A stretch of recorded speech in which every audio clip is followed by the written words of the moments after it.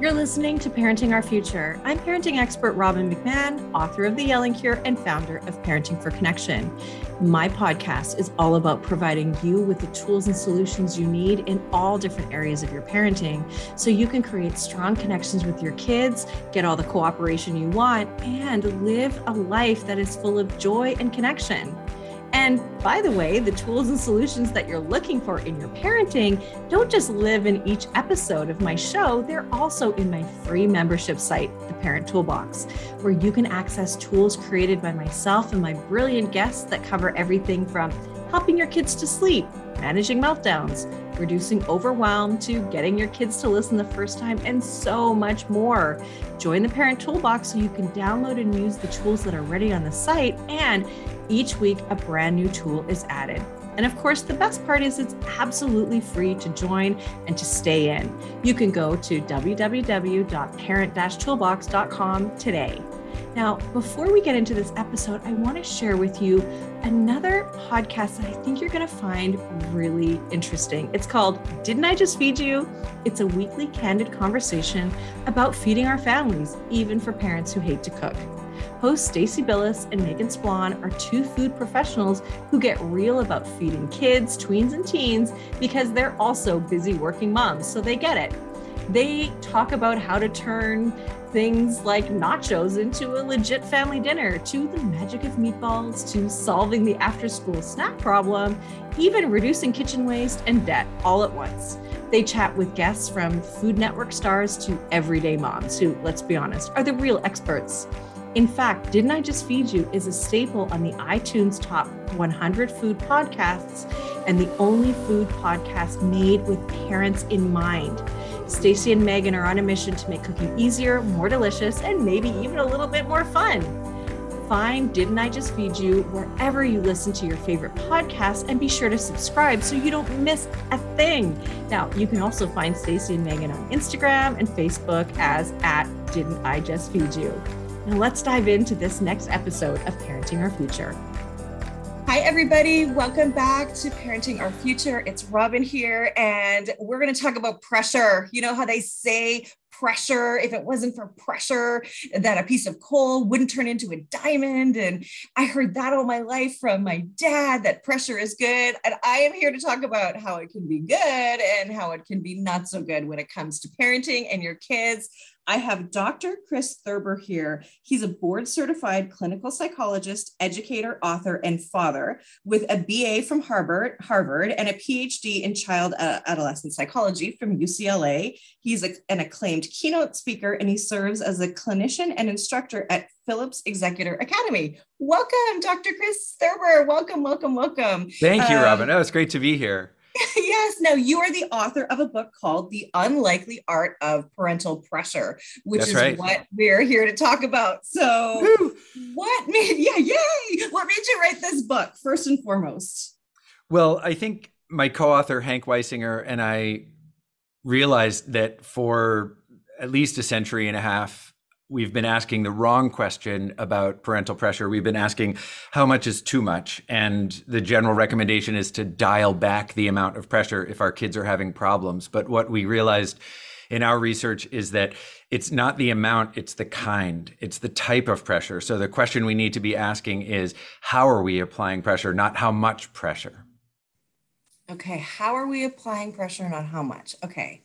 So let's talk about that because you talk about sort of a child-centered approach, right? What do you mean by that when you talk about that?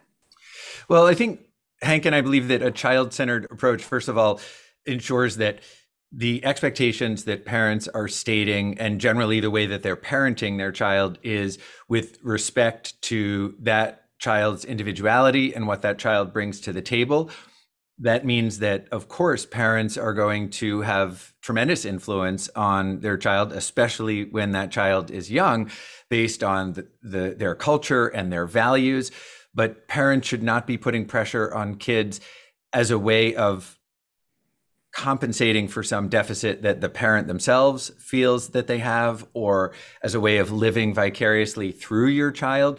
So naturally, we live vicariously through our children in the sense that we can be very joyful about the things they accomplish. We can watch with great gratification their maturation and their good decision making. We can enjoy spending time with them and compare that to maybe some of the things that we liked or didn't like about our own relationships with our own parents. But this is not a way of using your child as a compensation for anything, but let them be an individual. Yeah. And it's not that easy, right? Oh, no. Because we Right. we do have dreams for our family, for our kids. We see our friends grow their kids up and what they're doing, and like that looks good to me. I'd love it if my kids did that. And my husband and I, so as Canadians, and everybody who listens knows that not only am I just a Canadian, we play hockey and my boys play hockey. So yes, like the stereotypical hockey mom here, but both my boys stopped playing hockey. So my husband loves hockey, is a hockey player, did really well as a youth in hockey, and all that good stuff, coaches the kids, and then they both stopped playing. And at one point, my one son stopped playing mid-season while my husband was the coach, and so my husband had to continue on coaching the team without our son in it anyway. So the whole point is that it's hard because you get invested in that stuff, right? And it breaks your heart a little bit, doesn't it? It does. And I think, I don't know, for example, the circumstances under which one of your sons needed to stop playing mid-season, but what I would say all parents can strive for is praising the effort rather than the outcome. And that way it's building your child's character rather than adding to the trophy case. Not that academic, athletic, and artistic achievements are not worth recognizing. Of course they are. But I think the message that parents need to be giving to kids is character-based, not achievement-based. So as I said, praising effort rather than outcome. And it is, as you pointed out, quite difficult, yet not impossible. And Hank and I worked really hard in The Unlikely Art of Parental Pressure, since both of us are parents, to not sound glib or arrogant or say something that we hadn't tried ourselves that we knew worked. And also to use some humor and recognize that the things that we may strive for as ideals as parents are just that. We're always making mistakes. We're always learning from those mistakes. And we can always be striving to be a better parent on Tuesday than we were on Monday. But it is difficult, but so achievable. And I think my experience of writing the book was being a bit surprised that the modifications we were recommending, the modifications that I was making myself as a parent, learning about unhealthy pressure, were not enormous. They were enormously beneficial, but it wasn't a sort of, I don't know, paradigm shift in how I was parenting. I can't really change my personality or my approach in some fundamental way, but how I deliver messages and the way I respond to my child's distress changed because of the research I did for this book. Okay, so can we break it down? What is good pressure? What is bad pressure? So when we feel that a narrow outcome is the only successful outcome, and we feel that the stakes are really high, that can be experienced as unhealthy pressure and impair performance. So what's ironic is we can all remember times, and for you, this may be in a hockey game, when in the final seconds of the game, with a tie score, somebody, scores the winning goal, or it's the game 7 of, NBA finals, and somebody sinks a 3-pointer in the last second. There are those rare instances where in an extraordinarily high pressure situation, somebody's performance is memorably amazing. But most of the time, and this is not just Chris Thurber speaking, this is statistically supported by research.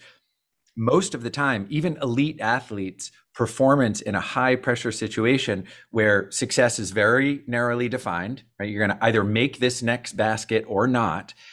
And the stakes are really high. It's not any game, it's the championship game. Performance is typically not just average, but below average. So this is the message for parents to understand. They may be putting pressure on their kids, thinking, if I press just hard enough, or maybe a little bit extra, their performance will increase. The opposite is true. If you're pressing in a way that makes your child feel there's really only one outcome that you're looking for, and the stakes are pretty high. I work in a high school, so classically in a high school, it's parents saying to their kids, look, you're very smart, you're capable of going to an Ivy League school, and not just any Ivy League school, but let's narrow it down to Harvard, Yale, Princeton. Let's face it, if you don't get into one of those three schools, life is going to be more challenging. You won't have as many connections, and you won't make as much money or be as happy, whatever it might be. And you would think to yourself, well, no parent would really say that. And I would say after 23 years working in a high school, no parent would ever say that publicly. But they do say things like that to their kids. And it's not just about college, it's about other things as well. But a narrow definition of success and a very high stakes proposition actually results in a decrement in kids' performance. They will perform less well. They will be less motivated. They will be more likely to engage in unhealthy risks. Their grades will be lower on average. What you need to do instead, and now this is the second part of my answer, healthy pressure is when you say, there are a range of outcomes here that would be successful. And it's not about where you go, it's about what you do when you're there. And if we're talking about schools, there are so many different options that I think would be a good match for your interests and abilities. What's key is that you make as many of those options available to yourself as you can by working hard, putting forth your best effort in your different endeavors, academic and athletic and artistic. And I would just leave out the part about, where you go to school is going to determine the rest of your life, or something that is making that circumstance feel very high stakes. So when parents do express a range of what they consider to be successful, when they base it in effort, when they, are talking about the long-term benefits of some of their values, then kids know what those expectations are, but do not experience the sort of unhealthy pressure that impairs their performance. And the last thing I'll say is that about, in answer to your question, I often hear from parents when I tell them the title of the book, The Unlikely Art of Parental Pressure, they say, oh gosh, if one more person tells me I need to lower my standards because it's too much for kids to bear, I'm going to snap. And I say, well, you'll be happy to know that in the introduction of the book, we talk about the importance of maintaining your high standards and upholding those, but communicating them in a way that increases your child's mental health and performance. Well, because we can do a lot of damage when we have high standards and also don't listen to our kids and also don't take into consideration their temperament, who they are, what kind of person they are. You can have an introvert and there's nothing wrong with an introvert. And, I think that's the thing. That's sort of the trap in parenting, right? Is that we want mini me's, but that's not what we get. You get the kids you need, not the kids that you expect and that you want. And things do happen that derail the dream, if you will. So I have two boys that both struggle with some mental health stuff, and which is what led to my son leaving hockey. And it's interesting though, because you can see when you are running your own agenda, how kids reject it altogether, right? Like if you say you have to play piano, but actually I really want to play the drums, but nope, you have to play piano. They'll reject piano altogether. Right. And at some point your your punishments even are useless, right? Yeah. Because, and that's not what you want, right? And so what I hear you saying is bad, air quotes, bad pressure is you have to get this certain amount or it's failure, versus good pressure, which is, okay, look, I just want you to try your hardest, do your best. We'll celebrate you wherever you are. And this one option is not the only option. There's many, and there's many roads to success. And we have to remember that our kids are beating with their own life force and they have their whole life ahead of them. And it's their life to live, not ours, right? Very true. And if anyone, again, is confounding or what you and I are both saying, which is high standards are excellent. Why would you want to lower your standards for the people you love most in the world? You want them to achieve those high standards. Check and ask yourself, how am I communicating this? And what is the standard? It is really what I'm saying. You need to be a gold medalist, or you need to go to this or that school, or is what I'm saying matters most to me how you treat other people, how you bounce back from adversity, what sorts of ways you're contributing to your friends and your community. I think, once again, parents can start with a little introspection about what is most important for them and what they want their child to become, rather than what would give them easy bragging rights. Yeah. So in other words, take a second and say, okay, what really is important to me? What are my values for my child? Is it A's at all costs? Therefore, you're in tutoring, you're in this, that, the other thing. Or is it, I want you to be a happy, healthy person, right? And that may mean some tutoring and some A's, and that's lovely. But first and foremost, your mental health, your physical health, your emotional health is top of mind. And of course, people who are in good physical and emotional health are the ones who achieve the most in life. So, isn't that the thing? Yeah. Yeah. And I think we have to remember we're living in a world now where the path to success is not the way it has been laid out for our generation, which is high school, then university, then your career. It's not so much that, because the jobs of tomorrow, we don't know what they are yet necessarily, right? The most in-demand jobs maybe are not even here yet. So yeah, that's a great point, Robin. Yeah. Yeah. Thank you. Okay, good. I like that. Okay, so let's talk about this is hard for me to say, the 6 S's of effective praise. We might have already sort of talked about this, but this is from your book. And so I thought we would talk about this. Sure. Yeah.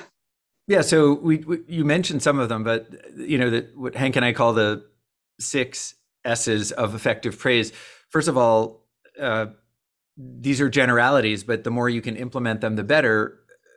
Praise that is meaningful at increasing motivation and performance is praise that, first of all, happens soon. So that's the first S. You don't wait 6 months to tell them, or as an afterthought that you noticed something that they did. Second, that it's spontaneous, that it's unprompted. It's unusual that kids will ask for praise, but little kids, of course, will say, watch me, or what do you think? It's also really nice as kids get older and they're not asking for it so much that you offer it and not wait for them to ask, what do you think? Maybe the most important S is that it's sincere. It really comes from the heart and isn't dished out as something formulaic. It doesn't have to be even lengthy to be sincere. You and I am sure have both had the experience of when we were younger, a loving caregiver looking at us a certain way with a smile or putting a hand on our shoulder, and that communicated everything about their pride and the praise they had for us. The next S would be that it's specific. So rather than saying great job, you say, the way you used your instep on that pass helped keep the ball on the ground. And that was what made it a wonderful assist. I think ultimately what led to your teammate being able to score that goal. The more specific you can be, the better. Kid comes home and shows you that they got 100 or a 90 or 18 out of 20 on a math test. If you say like, oh, that's awesome, you'd say, well, that's sincere, that's spontaneous, that's soon. Check. But if you look at it and say, oh, wow, I mean, okay, so 18 out of 20, that's fantastic. Even if you don't remember any of your high school math, which is the category I would put myself in, you're able to say, okay, just looking at this first problem and how you laid it out, I don't understand the math, but it's pretty clear that you went sequentially and that also led you to the right answer. Just the specificity is helping. Then the next S is that there's some striving. You're focusing, as we said earlier, on effort rather than outcome. So encouraging their perseverance, teaching tennis, for example,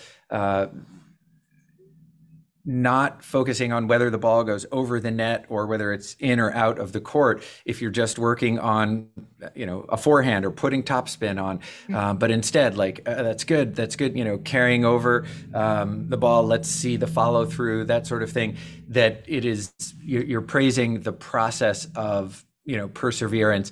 And finally, that this is the S number 6, standalone, that praise not be a prelude to criticism. Oh, that was an amazing performance. You played that piece on your violin so well. I did notice that in the second movement, there were a lot of notes that were out of tune, and you seemed to lose your way in the third movement or whatever it might be. Yeah. If we are thinking, or sometimes it's the, praise, criticism, praise sandwich, that somehow the way to offer constructive criticism is couched in praise. The things I don't like about that are that our kids are going to start to learn that praise isn't really praise. It is just a way of laying the groundwork for criticism. So it doesn't feel good. The other and assumption stop listening. They're going to stop right, listening. Right? Exactly. They won't hear the praise. You're exactly right. And I guess the other problem might be that the implication, if we have to couch criticism in layers of praise, is that our kids are too fragile to just hear the criticism. So as much as I believe in standalone praise, I also believe in standalone criticism of a constructive and, civil variety.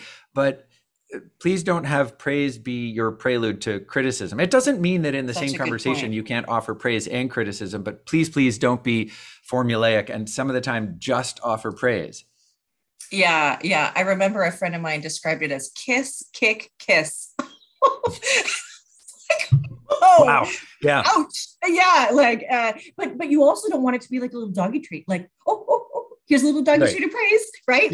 Right. It's got to be. And so, okay. So you said soon, spontaneous, sincere, specific, striving, and standalone. I love the standalone. I love it so much because there can't be a but or, and next time do this, right? Mm-hmm. And also don't, lock them in a car and on your way home from the game and, tell them all the ways they did it wrong. Right. And the thing is that we're also supposing that our kids don't already know that they had a rough game or whatever, right? They know we don't need to, to do that.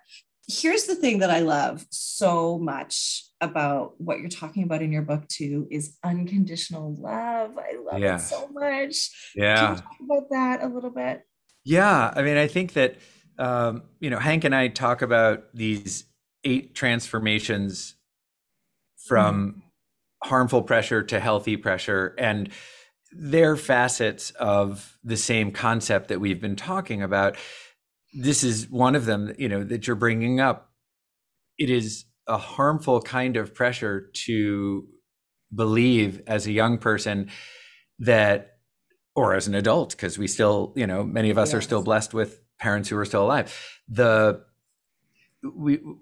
belief that our parents or primary caregivers' esteem for us, how much they value us, how much they love us, is somehow related to our achievements, right? Is a very harmful and insidious kind of pressure. When I spoke earlier about small variations in how we communicate, I can give you an example related to unconditional love. So both of my boys, who are now 17 and 19, played the violin growing up. My wife is a musician, and to her credit, she never said to the boys, I love music, you should love music. They were around it enough to really begin to love it. And they picked instruments, violin, that she knew nothing about. So it really wasn't directed. It was really through exposure. But when the boys, and they started with Suzuki method, which you may have heard of, and that begins at a very basic level, but importantly includes public performance, even when kids can only play a few notes. The rationale being, one of the wonderful things about music is sharing it. And, you don't have to wait until you are, sitting first chair with Boston Symphony before you're worth listening to. You're worth listening to when you're 3.5 and you can play Row, Row, Row Your Boat. So even at a young age, what a lot of parents would do, and sort of a culturally congruent practice, would be to give the person, the child in this case, a little cute bouquet of flowers when the performance was over. And I'm not talking about playing one song, but when you get done with a book, a dozen or so pieces in the Suzuki method, then you do a recital. Okay, fabulous. But we realized, and this wasn't right away, this was when our kids were, young teenagers, 12, 13. There's something about giving this bouquet of flowers at the end of the performance that's accidentally communicating the wrong message. And it's not so much a message of how much we love them, but the subtext might be, if you can get through this, if you play well, then you get this reward. I said, what we're really wanting to reward is the tremendous dedication it took to get to this point where you can do a performance. So I want to still give the flowers, which I think is fantastic, but I want to give them to our boys when they're in the green room half an hour before the performance, to say, I wish you luck. I hope this goes well. Mama and I are so proud of all the time you put into practicing, the expression that you're putting into playing. And we know that you'll look out at people's faces at the end and see the joy that you've brought to them. Here, is a symbol of our pride, I never thought of that. I love it. And when I say there's a variation, that's what I'm talking about. Did I go through a radical, tectonic shift in my parenting? No, I still love to do this sort of, non-gender stereotype thing of giving my boys flowers. But my wife and I changed the timing. And we never want, intentionally or unintentionally, to be communicating the message to our kids that how much we think of them and how much we love them is somehow related to their performance. They could go out and fall on their face and forget a bunch of pieces. We're going to love them just as much. And kids have to experience that, not just be told that. Yeah. And even if those flowers were for just the effort, it would be sort of sour if they did fall on their face, right? It would be like, oh, well, I don't want this now, right? That's a good point. Yeah. Okay. Yeah. I love that. That's really lovely. It's really lovely. And, one of the things that I think is the cost in all of this is not just, because you said something that sparked something, so I'll get to that. It's not just our kids, mental health, well-being, when so much pressure, because they will reject us and so on, but it's our relationships that are at risk with them too. And relationship with our kids is vitally important. And I don't mean a relationship where they run the show, but a relationship that, we don't have our kids just for 18 years. Yeah. We want to be in a relationship with them for life. And therefore, when you say, and there's some of us that are lucky enough to have parents who are alive still, if those parents are still running their own agenda, we don't want to be with them as adults. We don't want our kids around them, right? So we've got to be careful all through this parenting life as it morphs and changes to accept what our adult children are also the decisions they're making, and not put pressure on them that it's not good enough or whatever too, right? So important, Robin. And I think one of the transformations we talk about is to earn your child's respect, not incite rebellion. And really what we're talking about in that chapter relates to your comment, not being too invasive. Many of us can probably think of an example of a mother-in-law, could be a father-in-law, but coming to our home as an adult child, and they're telling us how to parent, or how to load the dishwasher, or how to do this or how to do that.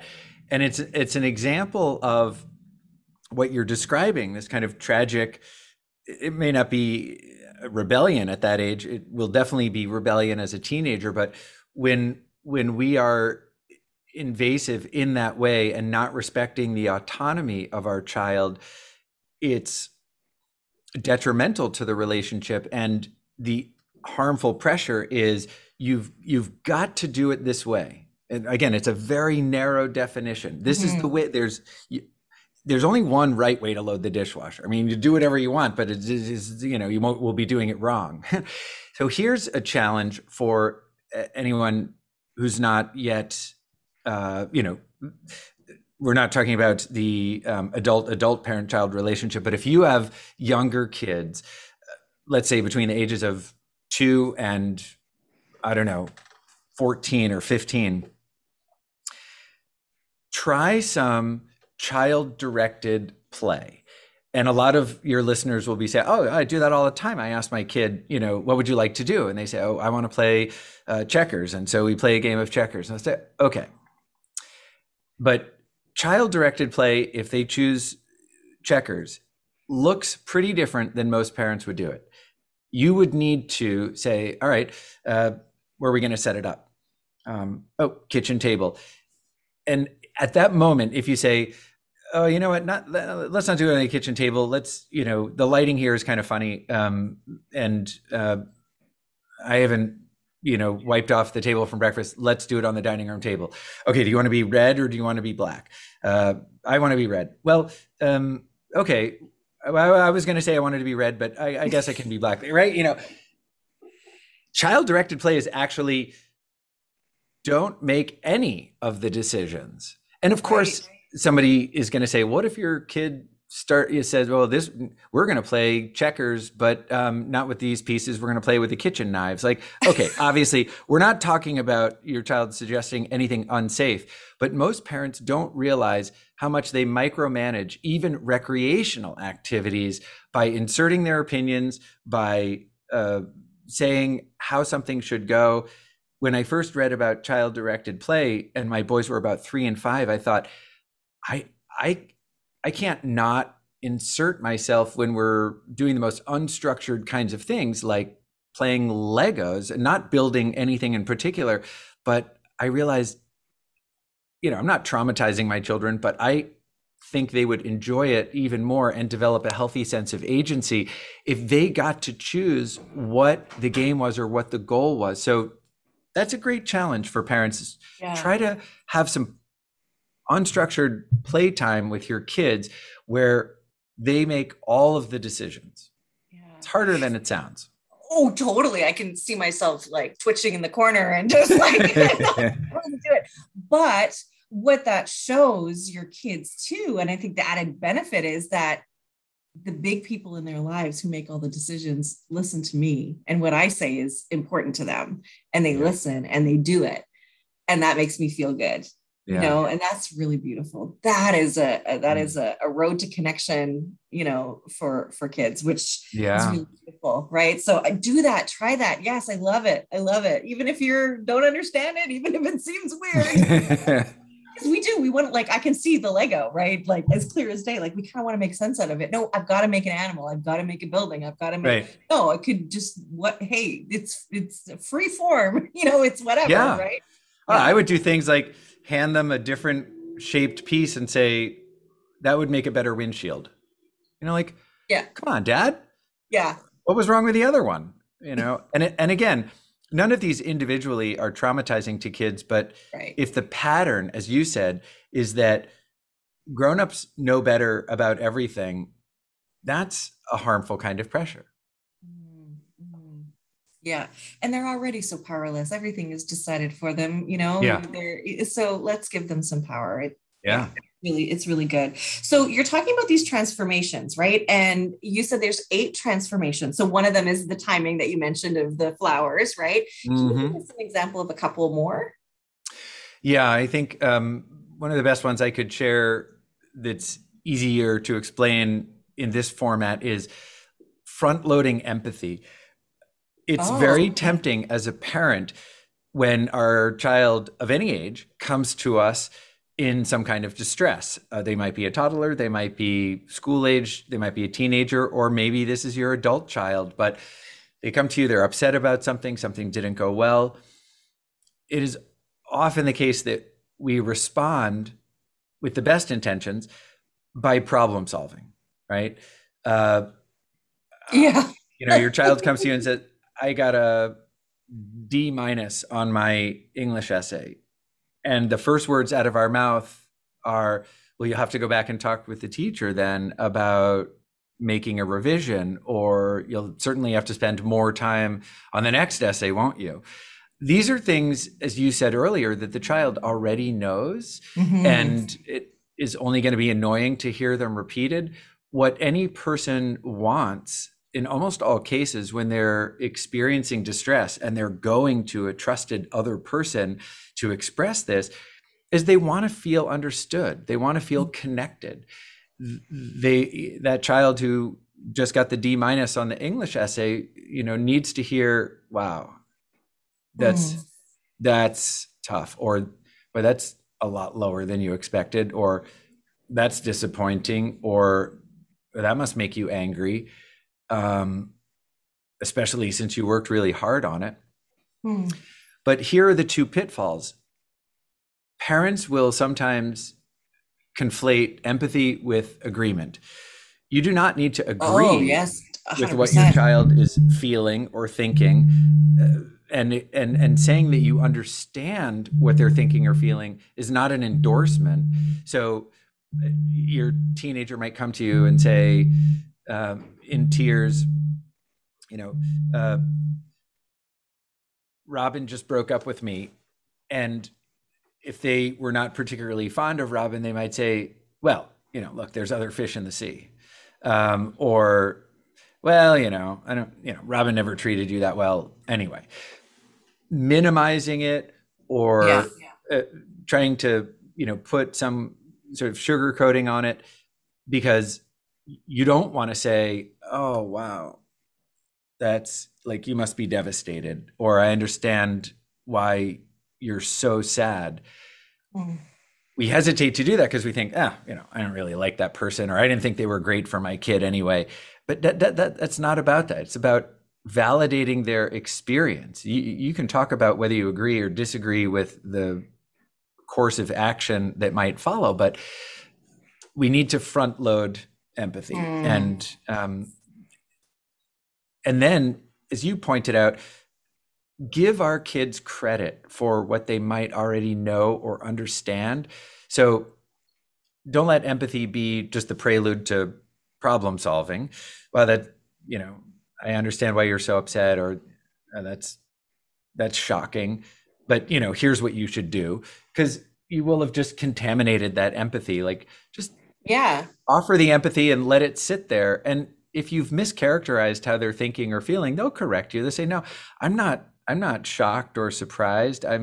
I'm angry, or no, I'm not angry, I'm really disappointed, or I'm jealous. Or so there'll be that connection. And then I always like to ask kids, do you want some help thinking about like what to do next, or do you have that pretty much figured out? Give them Mm-hmm. credit for being smart enough to have some ideas. Mm-hmm. But in any case, recognize that when someone comes to you expressing distress, they want a connection, an emotional connection before anything else. Yeah. Oh, it's beautiful. Because the opposite of that is really making it about me, making it about the parent. Oh, Right. well, I never liked them anyway. Well, it's not actually about you. So that's Exactly. completely irrelevant, mom. Yeah. Yeah. Right. And so what you're saying, and it's also the last thing I want to hear is a lecture on what I should have done or whatever. Like, don't Right. give Right. me a lecture, please. And I know, like, we want to teach, right? We want to teach so bad, and we completely screw it up when we lecture, because I don't know the last time a lecture has actually ever worked Yeah. in changing behavior or creating new outcomes or whatever. But I hear you. It's really like, okay, and I always say, like, parenting isn't an emergency. Like, you got to, like, slow down for a second, because Mm. if your immediate response is to say, I hated her, I'm kind of happy, but you got to stop yourself. So, like, being aware and slowing down a little bit and saying, oh, like, from your perspective, oh, Yeah. that must have been so hard. Tell me about it. Tell me about it. So zip it. In other Yeah. words, your lip and listen and ask too. Because you also don't want to go in and say, oh my gosh, you must be totally devastated, right? Because what if that's wrong, right? Just Yeah. oh my gosh. Yeah. Wow. Yeah. And you know what? When you do empathy right, you see the other person just sort of like, oh, thank you. Like, thank you for Yeah. getting me, and doesn't that feel incredible when somebody gets you, like, really It's gets you? amazing. Oh, Well, there's another benefit too, besides that it nurtures the relationship, and that is neurologically, when mm, we're anxious or angry or hurt, the part of our brain that regulates emotions, our limbic system, which is multiple structures, it shunts the part of our brain, our frontal lobes, that part behind our forehead that we need for hypothetical thinking, planning, you know, abstract reasoning, and impulse control, things like that. In mm-hmm. other words, we're better thinkers when our emotions aren't up in the rafters. It doesn't mean eliminate emotion if you want to think clearly, but you do have to go from being very upset to less upset in order to let that rational part of your brain re-engage. Mm-hmm. So another reason to not just respond to somebody's distress with problem solving is 9 times out of 10, they're not ready to do that kind of thinking. Exactly. So Yeah. it's not going to sink in anyway. You're not going to get, if it's a teenager, you're going to get, that's a stupid idea, Dad. Yeah, they're not afraid to say it to your face Yes. either. And then it's going to be, don't talk to me like that. And now you're completely off whatever Yes. caused them distress. And now you're Yes. having an argument about your communication. And that wasn't where either of you wanted to go. Yeah. So, empathy brings people down out of the rafters and allows them to do that next step. And as you said, sometimes you can be wrong. Another of the transformations is to question effectively. I loved what you said a few minutes ago. What I imagine that's horrible news, but I don't want to presume. Like, what are you going through right now? Mm. Which is an open-ended question. A closed-ended question, like, um, are you going to find somebody else to take to prom, has a yes or no answer. So that's what we Mm. mean by a closed-ended question. Not going to garner too much information. Mm. Open-ended questions invite more dialogue. What are you going through right now? Or, how did you handle the afternoon? Those are better questions when it comes to reducing harmful pressure.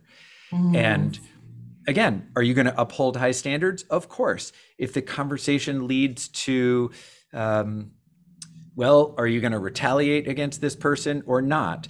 Your high standards for your child's social behavior are just as high as they ever were. And it's a conversation about being, responding to a disappointment with grace, or not, retaliating, being, socially aggressive, whatever it might be.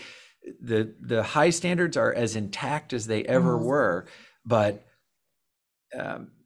again, to your point, it's about that child's development. You might have been really looking forward to taking pictures of, your child all dressed up with their date on the way to prom. And suddenly if you make it about yourself, like, oh, there were going to be those cool pictures, or we were going to have this party, or you've missed an opportunity. And the harmful pressure is that you're communicating to your child what was really important to you was going to be those pictures, or talking to the other parents at the party. Again, like, we get back to sort of bragging rights or appearances when that's not really important.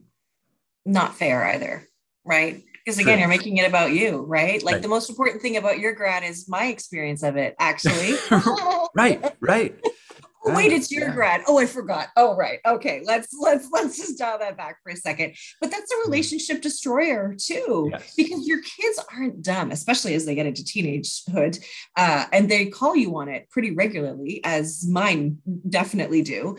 And yeah, it's just, you don't want that to be the memory. Well, mom totally screwed it up for me. Yeah, I remember prom. Mom was, she was crazy or whatever, right? So, I think this is so lovely. And look, all we want is to build strong relationships with our kids. Really, I think what you're saying is what I say is relationship first, right? Yeah. Doesn't mean you don't have standards. And if they can't meet the standard, then I think you ask why. You ask yourself why. Okay, why do I have the standard? Is this standard out of alignment with a bunch of whatever things, filters, different things? Yeah. Their temperament. And why can my child not do it? Is something else going on for them? So you just have to ask why and be open to the answer, I think, too, right? So it takes just a lot of growth and maturity to be a parent. And we often go into it not realizing all of that stuff. And so it's people like you and your partner who wrote this book, the work that I do, like we're here to sort of bridge that gap and let people know, this is what really matters to our kids. This is what matters. Yes. This is what makes good people who thrive in tomorrow's world, which is what this is all about, right? Amen. Yes. Yeah. So the book is The Unlikely Art of Parental Pressure. You and, yes, you're calling Hank. Hank Weisinger. Yeah. Weisinger. Yes. Both doctors, both psychologists, and have written this beautiful book. Thank you so much. Where can people get the book? So the book is available on Amazon throughout North America at your local bookseller. It's published by Hachette, but it's available anywhere you get books. That's so great. And you have a special item for our toolbox, which is exclusive insights from your book for the Parenting Our Future listeners. So that will be in the Parent Toolbox. Yes. Yeah, thank you. You're welcome. I'm excited. And I encourage your listeners to offer feedback to Hank and me, to share their stories and let us know what questions you have. We want to keep the dialogue going, just as we have had a wonderful dialogue today. Okay, well, that's great. I go live on my page every Tuesday on Facebook. So I'll ask that question to the people that show up as well. And we'll continue to have this conversation, because I think that that's great. That's really important to be able to have that conversation with parents who are in the thick of it, right? Indeed. Yeah. Wonderful. Wonderful. That's great. Well, thank you so much, Chris. Thank you for being here and for sharing this vital information for us all. You're going to make us all better parents. And that's just what we're here for. So thank you so much. You're welcome. That makes me feel good. Thanks for having me as a guest.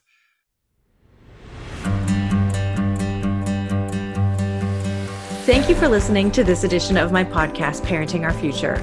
I'm parent coach Robin McMahon, and if you're enjoying this podcast, please share it with someone who you think might also need to hear this message.